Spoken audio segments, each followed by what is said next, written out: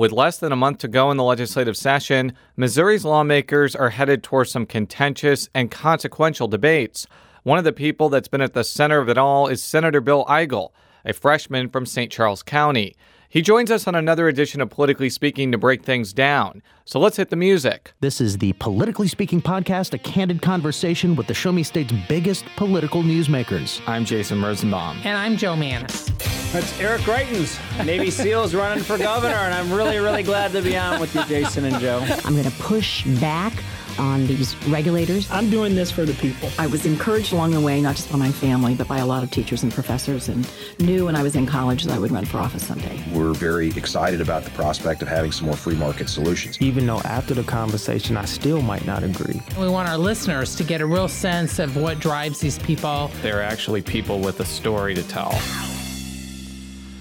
And welcome to the Politically Speaking podcast. I'm your host, Jason Rosenbaum, a reporter with St. Louis Public Radio. Joe Mannies is taking some well-deserved time off. She'll be back in early May after what I assume is a very enjoyable voyage throughout Europe. So I'm flying solo today, and using the magic of radio, we have as our guest from our Jefferson City studios, Bill Eigel, a senator from St. Charles County. Before we get into any issues, just remind our listeners what your district encompasses. I think it's about half or a little less than half of St. Charles County geographically. That's correct. And thanks for having me, Jason.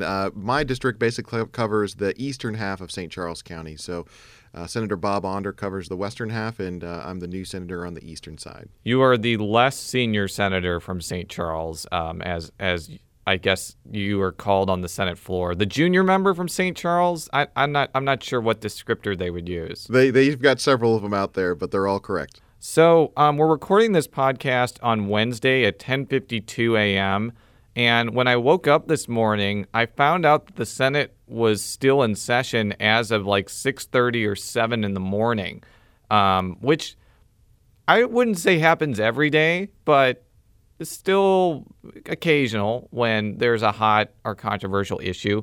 I guess my first question to you is, did you get any sleep last night, and will that make this podcast more entertaining, that you'll be kind of rambling in a tired haze, basically? Well, we certainly there hasn't been much sleep for any of us today, and I think that I stayed up later last night, or this morning, I guess I should say, than I have in a long time. But we're bright-eyed and bushy-tailed here now, so I'm looking forward to it. I'm looking forward to another great day in Jefferson City. Well, kind of explain why the Senate was up so late. I think I know the issue, but if you can explain to our listeners what has caused so much contention, that would be appreciated. Well, I think it all centers around our efforts to balance the state budget. There's one constitutional duty that we have, and that is to balance the state budget, to pass a budget, and to make sure that we're efficiently using the taxpayer dollars each fiscal year. And in particular, in order to make the numbers work, we were looking at reducing one of the tax credit programs, one of the welfare tax credit programs that would have gone in particular to some low-income seniors, and there was a heated debate about whether or not that was appropriate in our attempts to balance the budget. And we were up pretty late last night. And I think ultimately, when we got to 6:30, we decided as a body that we were going to set that aside, given the concerns that the body was voicing, and look for the drawbacks in expenditures elsewhere in the budget. And the good news is we were looking for about $50 million in cutbacks, and we have nearly a $28 billion budget to work with. So I think we're confident we can get there without having to pass the circuit breaker tax credit, as it was known. From my understanding, and this is not a new effort, I think that this was done a couple of years ago. What proponents of scaling back this tax credit want to do is no longer make it available for renters. Is that a fair assessment of what's going on here? They're correct. Most of those tax credits were going directly to the landlords that owned the property. So there was some concern that many of the folks that were claiming this tax credit were not directly benefiting out of it, and it was kind of getting lost in the overall the shuffle of folks paying rent. But there was a concern that this would be ultimately a benefit that was taken away from a group of folks that we're more vulnerable than some of the other folks when it comes to our budget. So I think we ultimately moved away from that. And like I said, it's nearly a $28 billion budget, and this was about a $50 million difference in the numbers, and so we moved away from that, and we're confident we could find that elsewhere. And I think that's, the budget committee. They if I got 1 hour of sleep in the past day, they probably got no hours of sleep, and they're busy finding that $50 million right now. And just to play devil's advocate, from what I saw on Twitter and in news accounts, opponents of cutting the circuit breaker have said that you should look for other ways to cut down the budget rather than taking away this incentive for low-income seniors. And some have, contended that this could put the seniors' ability to live in some of these places in jeopardy. What's kind of your take on some of those arguments? Because I'm sure you heard a lot of that last night. I did. I'm not sure I agree with that assessment. Again, this was being claimed by a lot of folks where the benefit was never even directly seen by the individual that was claiming the tax credit. So I'm not sure that is entirely the case. But what I am sure about is that, like I said, in such a large budget, there's a lot of areas that we can make the government more efficient. And we were ultimately talking about a fraction of the overall budget. So I think that was ultimately the realization the body came to, was that if this was going to be something that was as contentious and as concerning to the body as it was, then we stepped back from that and wanted to re-engage in different areas. So I recall about 2 or 3 months ago that the Governor Eric Greitens put out a statement saying that he was going to use $52 million in tobacco company settlement money to undo $41 million of a proposed $52 million reductions in Medicaid funding for in-home care services in the next fiscal year. And I'm reading that verbatim from the Jefferson News Tribune from February 24th, 2017. I kind of got some indications, though, that some legislators didn't really want to take that path because it was kind of a short-term fix for a longer-term problem. I'm just curious why that hasn't really been taken up as a possible solution. And by that, I mean what the governor talked about in that statement. Well, I've been a guy that's come in and kind of looked at the budget as something that, beyond just the core numbers, I think we're doing a bad job prioritizing what the people have indicated to me, at least my constituents have, that we should be coming here to Jefferson City and spending the taxpayer money on. So whether that's K-12 education, there's still conversations going on about whether or not we can and should fully fund the educational formula. I'm a proponent of that. The transportation dollars that are in there, whether we should be funding transportation, which I think we're going to talk a little bit about in the program today.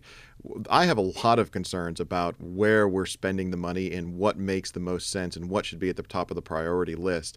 And it's been a struggle because every legislator comes in the door and they have a different take on what they think those priorities are. So the governor, I'm aware of when the governor did take that tobacco settlement and he rolled it back into restoring some of the cuts that he had previously made. And that, though, as you said, that was a $50 million decision item on the governor's part, but the reality is we have a $28 billion budget. I don't see any of the problems facing our state as a problem of not having enough revenue. I see them as simply as problems of not prioritizing who should be at the top of the list and on down. From looking at the committees that you're a member on, I don't think you're a member of the Appropriations Committee, but that's correct. Irregardless, which I'm not sure is a word or not, I'm just going to say it is for now. Pretty much every senator plays a role in shaping the budget because there are 34 people, and because the body is a lot smaller than the House, they have a greater opportunity to affect where some of this money goes. I think that the Senate should be getting the budget in the next week or two. This has been a probably a more difficult budget cycle than most years because of an unexpected drop in revenue. What are you kind of expecting when the Senate starts dealing with some of these budget bills head on? And is there anything that you would like to particularly change that you think you'll find some success in redirecting some money? Well, first of all, let me say that I agree with you. I want to acknowledge what you pointed out, which is basically some of the tension that exists within the legislature and the governor's office surrounding where we're going to ultimately dedicate the dollars in this budget. But I can't. Whenever I hear questions like this, I'm always kind of taken aback because in spite of all the talk about cuts, in spite of all the talk about drawbacks, about eliminating programs, the fact is that we're going to spend a record amount of taxpayer dollars this year. We have never had more dollars coming into the state that have been taken out of the bank accounts of Missouri citizens that we're going to use and spend on their behalf out of Jefferson City. So you're right in that the government is a natural institution where there can never be enough money for all the programs that government itself would want or could possibly pursue. But at the same time, we've been given more resources to accomplish precisely that than we ever have before. So that's why I really struggle with the fact that in such a large budget, we struggle to fully fund the educational formula. We struggle to fully fund educational transportation dollars. We struggle to find money to rebuild our roads and bridges when the people of Missouri are doing their part by providing us more resources than we've ever had before, and yet there's always the talk of the conversation has always been based in terms of, are we going to have enough money this year? And so it's not about, when we say cuts, when you say cuts and you're asking me about the governor's cuts, we're actually not talking about true cuts relative to, say, last year's budget. We're actually talking about a reduction in the amount of growth that we're seeing. Well, I think in the instance of higher education, though, I think they are actually, some of the colleges and institutions are actually seeing less money, especially in general revenue, than they did in the prior year. I mean, that's what I saw from looking at the numbers. And it doesn't seem like those cuts, which I think are actual cuts, are going to be substantially reversed when the budget ends because, as I kind of mentioned before, higher education is funded with general revenue, and when there's not a good budget situation, general revenue is things funded with general revenue is the easiest things to reduce. Mm-hmm. So what do you kind of think about that situation, given that a lot of Republicans and Democrats often cite bolstering higher education institutions as a priority? Well, and I've heard that. I've been part of those conversations before. My question is, for the listeners, we spend about $900 million in higher education in any annual year. And that number that we're putting into the budget, I think, is going to be lower than last year. But that number that's going to go into higher education is going to be higher than the number from 2 years ago. So I say that just to kind of to set the perspective on where higher education funding is. Now, I'm certainly a fan of higher education spending, but the reality is if I'm put in a situation where I have to choose between higher education spending or K-12 education spending, then I think the people of Missouri have asked us to make the tough call that we should take care of primary and secondary education first. I also think that, as another example, as much as I am a fan of higher education spending, I think that we have a responsibility to take care of transportation. And again, I know I don't want to steal the thunder for later in the show. Well, we're going to segue. We're going to segue into that after you make this point. So you're an excellent seguer. So I want to just commend you on that. But continue. Now, when it comes to higher education, one of the things that my constituents did talk to me about was, and I heard this over and over and over, was the concern that parents were have about the rising costs of tuition. And what I'm seeing in higher education now is that the record amounts of revenue that are able to go into our higher education institutions, whether it's a subsidy from the state or it's the Sallie Mae debt programs that students and parents can take debt from to funnel into these educational institutions, are not necessarily going towards improving the education that our college students are experiencing. They're improving the quality of life that the college students are experiencing. That's why we're seeing an enormous explosion of construction across college campuses in the United States. Mizzou as an example, and there are a lot of good things coming out of Mizzou, but they've built a multi-million-dollar lazy river facility for the students to enjoy. And I'm nervous that all this money is going towards these higher educational facilities, and they're creating a quality of life that these students cannot reasonably expect to maintain when they graduate.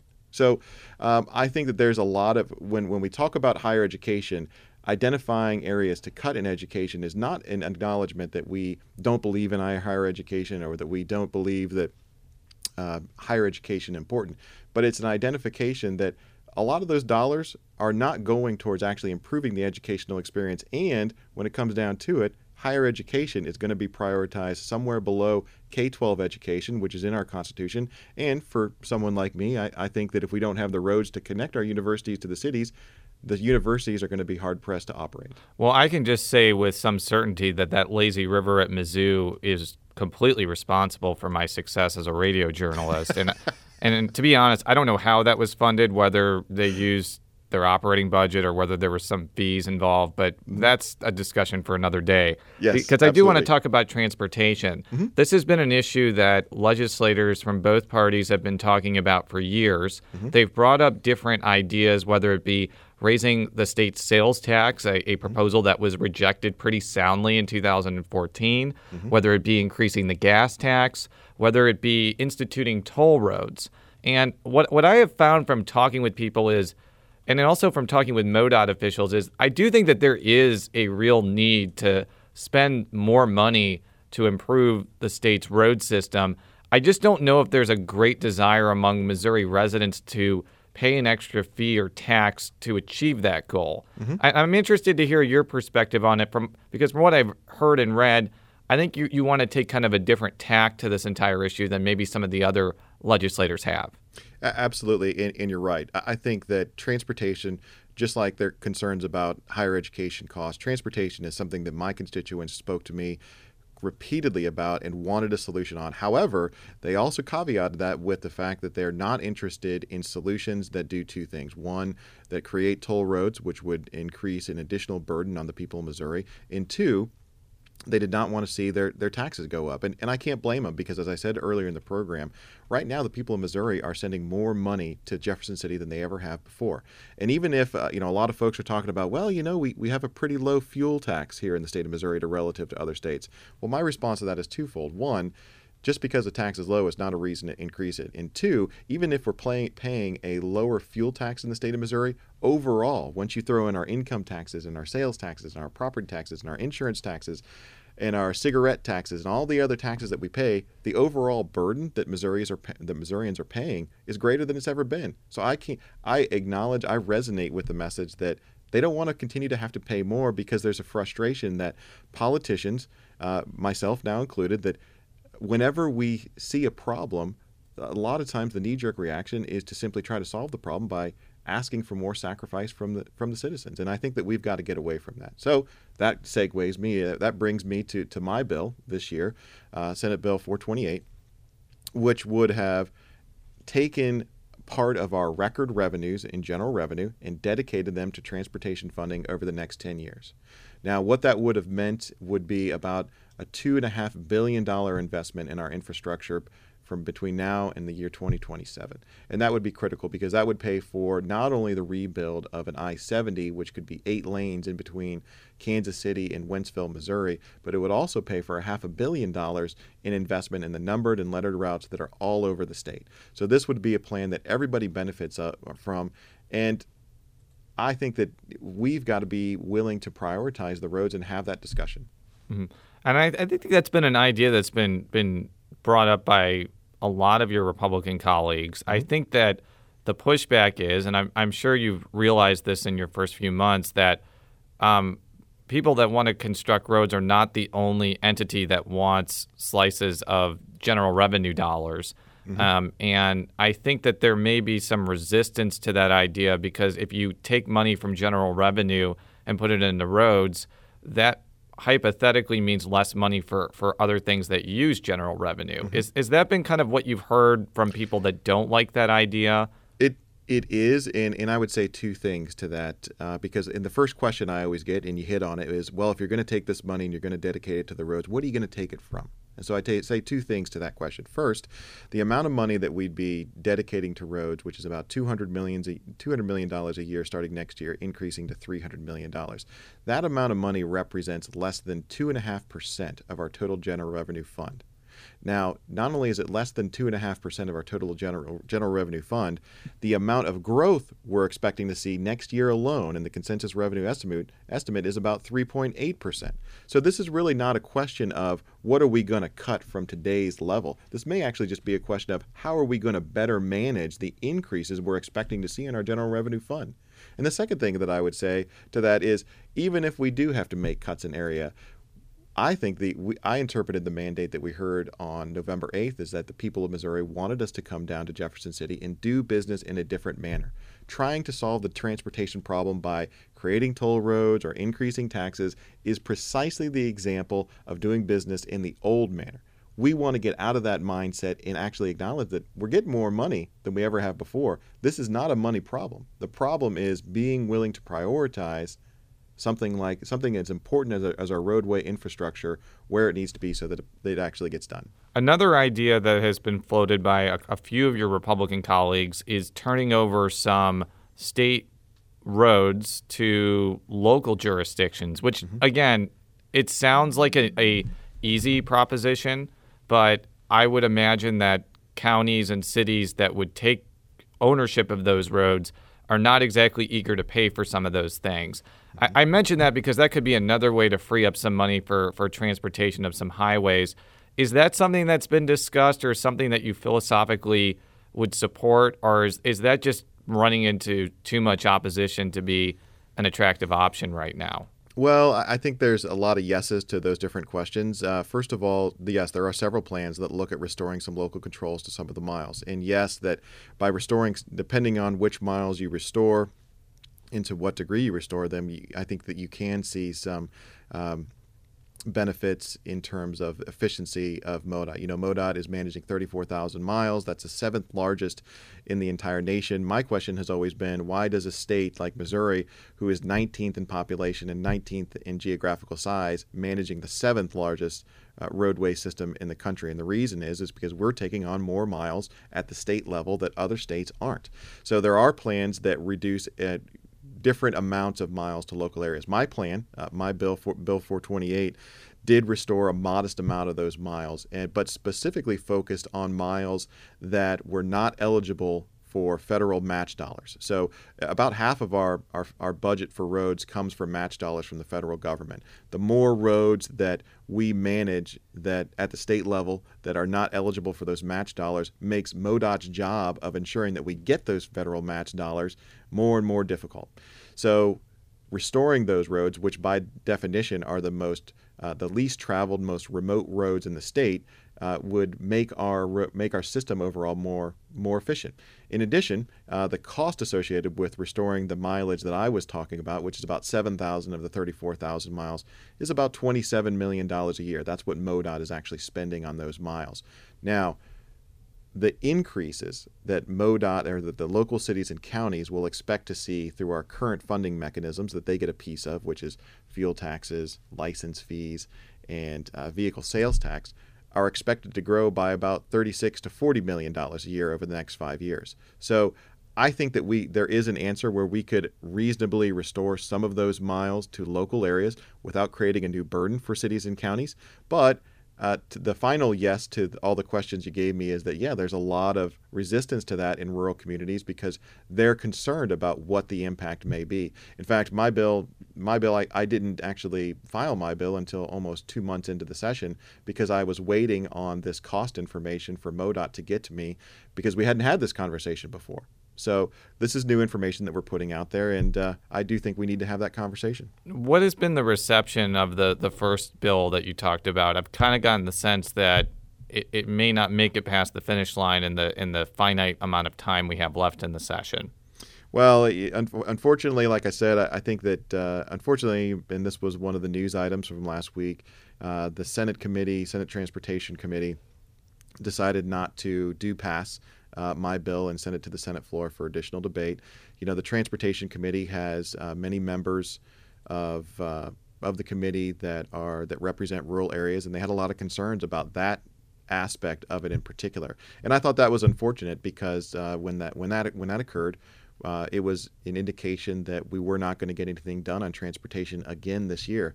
And I've always been frustrated with transportation, not just since I've been a senator, but as I've been a candidate for office, because transportation is always that crisis that keeps on giving. And even though we're talking about it and we're having conversations about it, we're never getting anything done. And now when the committee voted not to move that out, that really precluded having a solid conversation directly related to a bill for the remainder of the session. I'm going to continue to talk about it. I said on Thursday that we are going to find time to talk about it on the Senate floor, but I would say the odds are very long that anything gets done this year.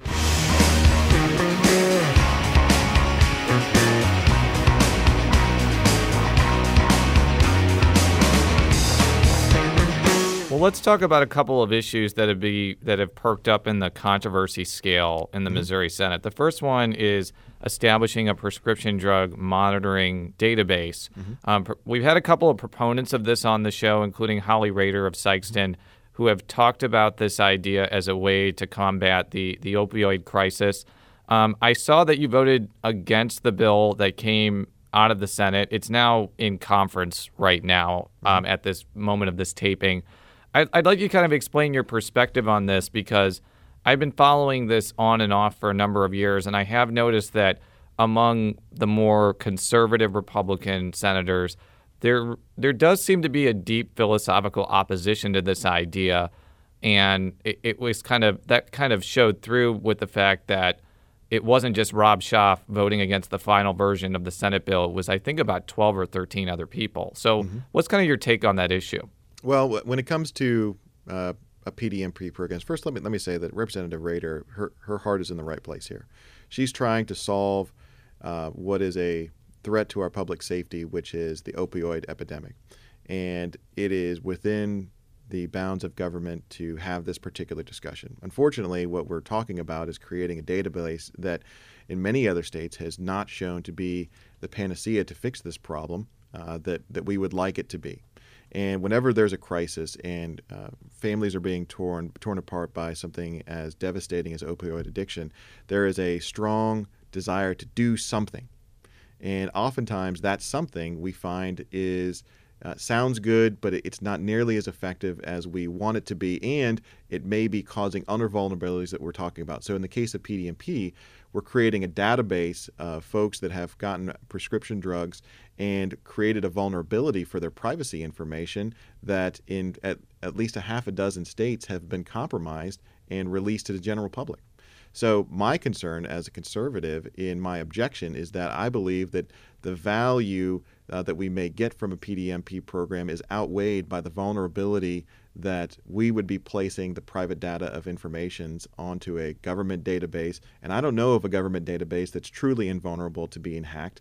And I think that's an invasion of privacy. And when you add to the fact that, you would think that if we're the only state, and we are the only state right now that doesn't have a statewide PDMP program, you would think that we must have the worst opioid death rates in the country if having a PDMP was such a difference maker. And the reality is we're actually closer to middle of the pack. West Virginia, which has a PDMP program, has 3 times the death rate that we have here in the state of Missouri. So just passing a PDMP program is not necessarily indicative that we're going to see dramatic improvements. In fact, a lot of times what we're seeing is an increase in opioid death rates following the implementation of a PDMP. So I'm not convinced that it's something that's going to have the effect we want it to have. I've been opposed to it. You're right. You had a good update there. It did pass out of the Senate. We got some good amendments onto that bill. It went to the House. They rejected it. It went into conference committee. But if the conference committee comes out and says that they would like to try to pass this without the amendments that we got onto that bill, I think there's going to be a real long conversation about that. I was just going to ask that question because one of the things that I follow kind of the art of filibustering in the Senate pretty closely. And when Senator Schaaf said he wasn't going to filibuster this bill anymore, a lot of people took that as indication, well, PDMP is going to pass. This long debate is over.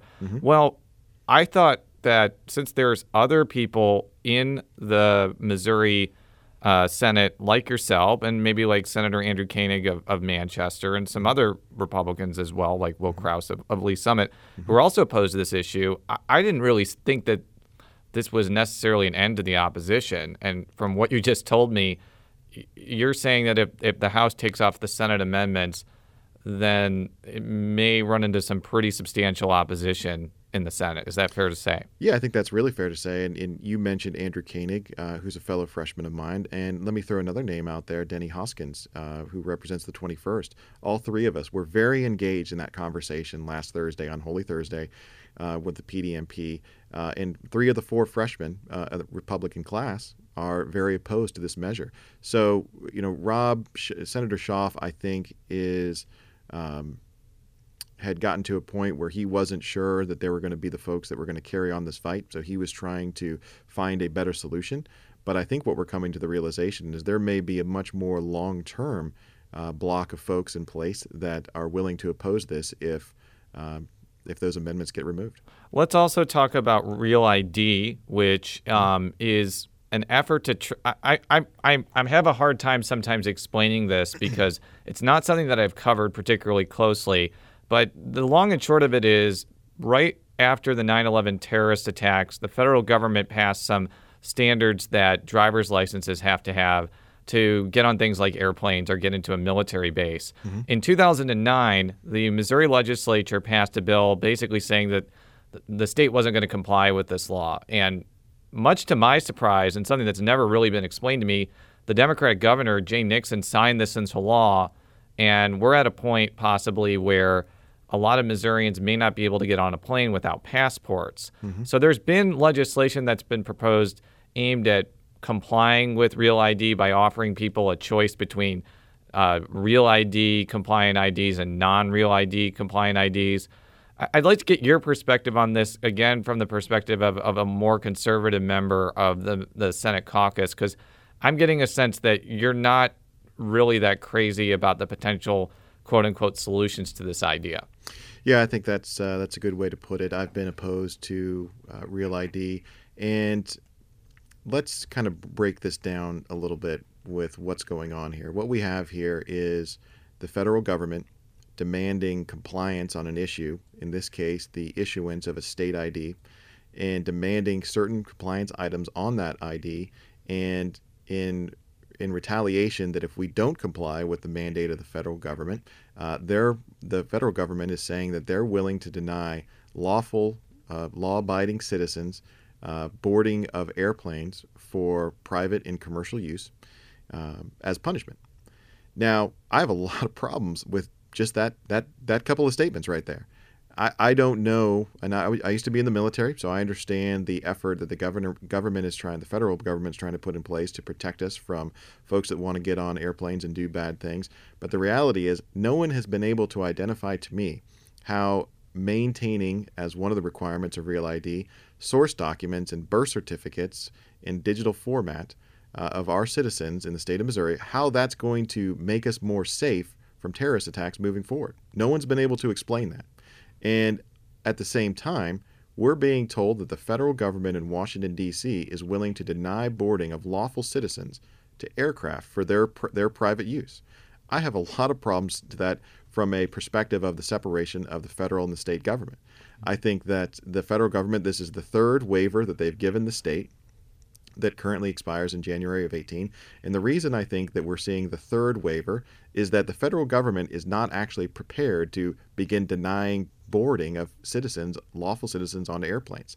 So I think that's a lot of saber rattling from the federal government. I think that there doesn't seem to be a good justification for why we need to maintain source documents in a database, and again, create the kind of privacy vulnerability that we were talking about with respect to PDMP programs. And until I see such justification, I intend to continue my opposition to it. You know, we talk about a lot of these issues in the Missouri legislature kind of in a vacuum sometimes. I'm not really sure if we're doing that right now, but with that backdrop in mind, I've actually run into a lot of people that don't follow Missouri politics particularly closely, who are really concerned with the prospect of not being able to board airplanes. They point to the fact that getting a passport is really expensive and time-consuming. And I think some proponents of the quote-unquote solution that I mentioned have pointed out that if the federal government does follow through with denying people with these types of IDs on airplanes, and people have to use a passport, you have to send your birth certificate to get a passport and a lot of sensitive documentation anyways. So what do you say to the people that are concerned about the prospect that not doing something about this issue is going to affect their ability to travel places? If they're truly concerned about that, and we get calls in my office, I want to make something perfectly clear. This Missouri legislature is not in any way interested in preventing someone from entering federal installation or preventing someone from getting on an airplane. If there's a concern, what I'd say to those folks here in Missouri is calling our office is not the fix. Calling your federal legislature is the fix.